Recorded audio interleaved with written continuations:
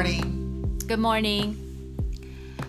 This chapter is about body of Christ, and I was thinking about how we tend to think and evaluate ourselves as an individual and just as a person. We look at how gifted I am, how competent I am, how accomplished I am, and this is how we look at other people as well as ourselves. And at work or at school, even as we work in a team, we evaluate how much value you bring to the team with your know-how, your music skills, your people skills, your experiences. However, in a body of Christ, this is not how we are evaluated.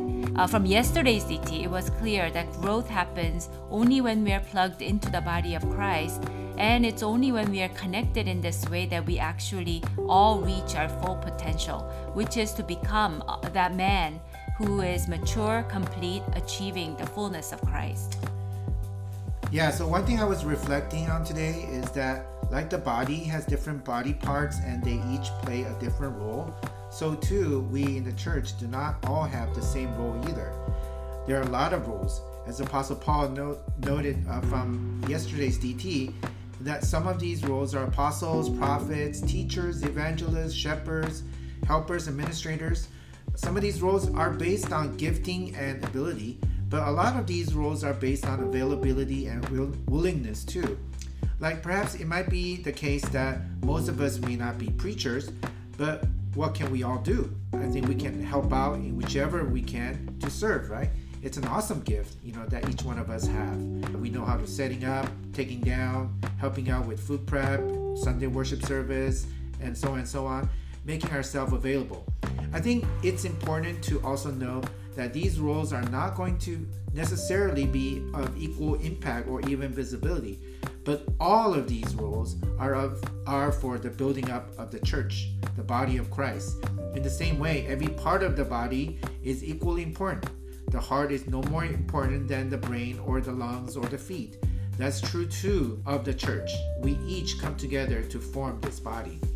Verse 15, another point I was reflecting on is how our tendency to envy other people's gift, to want to be like them. If the foot says, I'm not part of the body because I'm not a hand, does that mean it's not part of the body? How appropriate this is as we are about to send out over 350 people to plant churches. Many of you did volunteer, but for one reason or another, you are not included. Do you feel like you have been left out? Do you feel envious of those who are going out? Or within the church, do you wish you had the same gift as someone you admire or envy? We are called to be faithful where we are right now, for there are so many works around us. Verse 18 says, "But as it is, God arranged the members in the body, each one of them as He chose." I am so thankful that it was God who arranged the members in the body and it was not me. And no matter how hard I try, I cannot be an eye if I were meant to be a hand or a big toe. The arrangement is done by God, and He chose it, and I have a choice in whether I choose to belong or not. Verse 16 says that we already belong.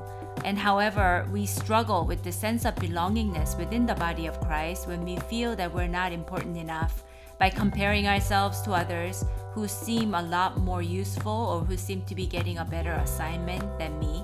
I was thinking about the fact that I was meant to be a part and not the whole.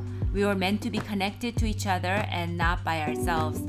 And I think this is a very good thing because I realize more and more how much I need everyone in this body of Christ.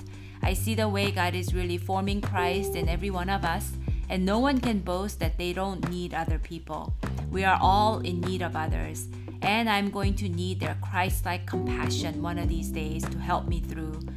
It's not about how much output I have in my life. It's about the Christ-like character forming in my life so that I am humble enough to realize my neediness and therefore experience growth together as a body of Christ.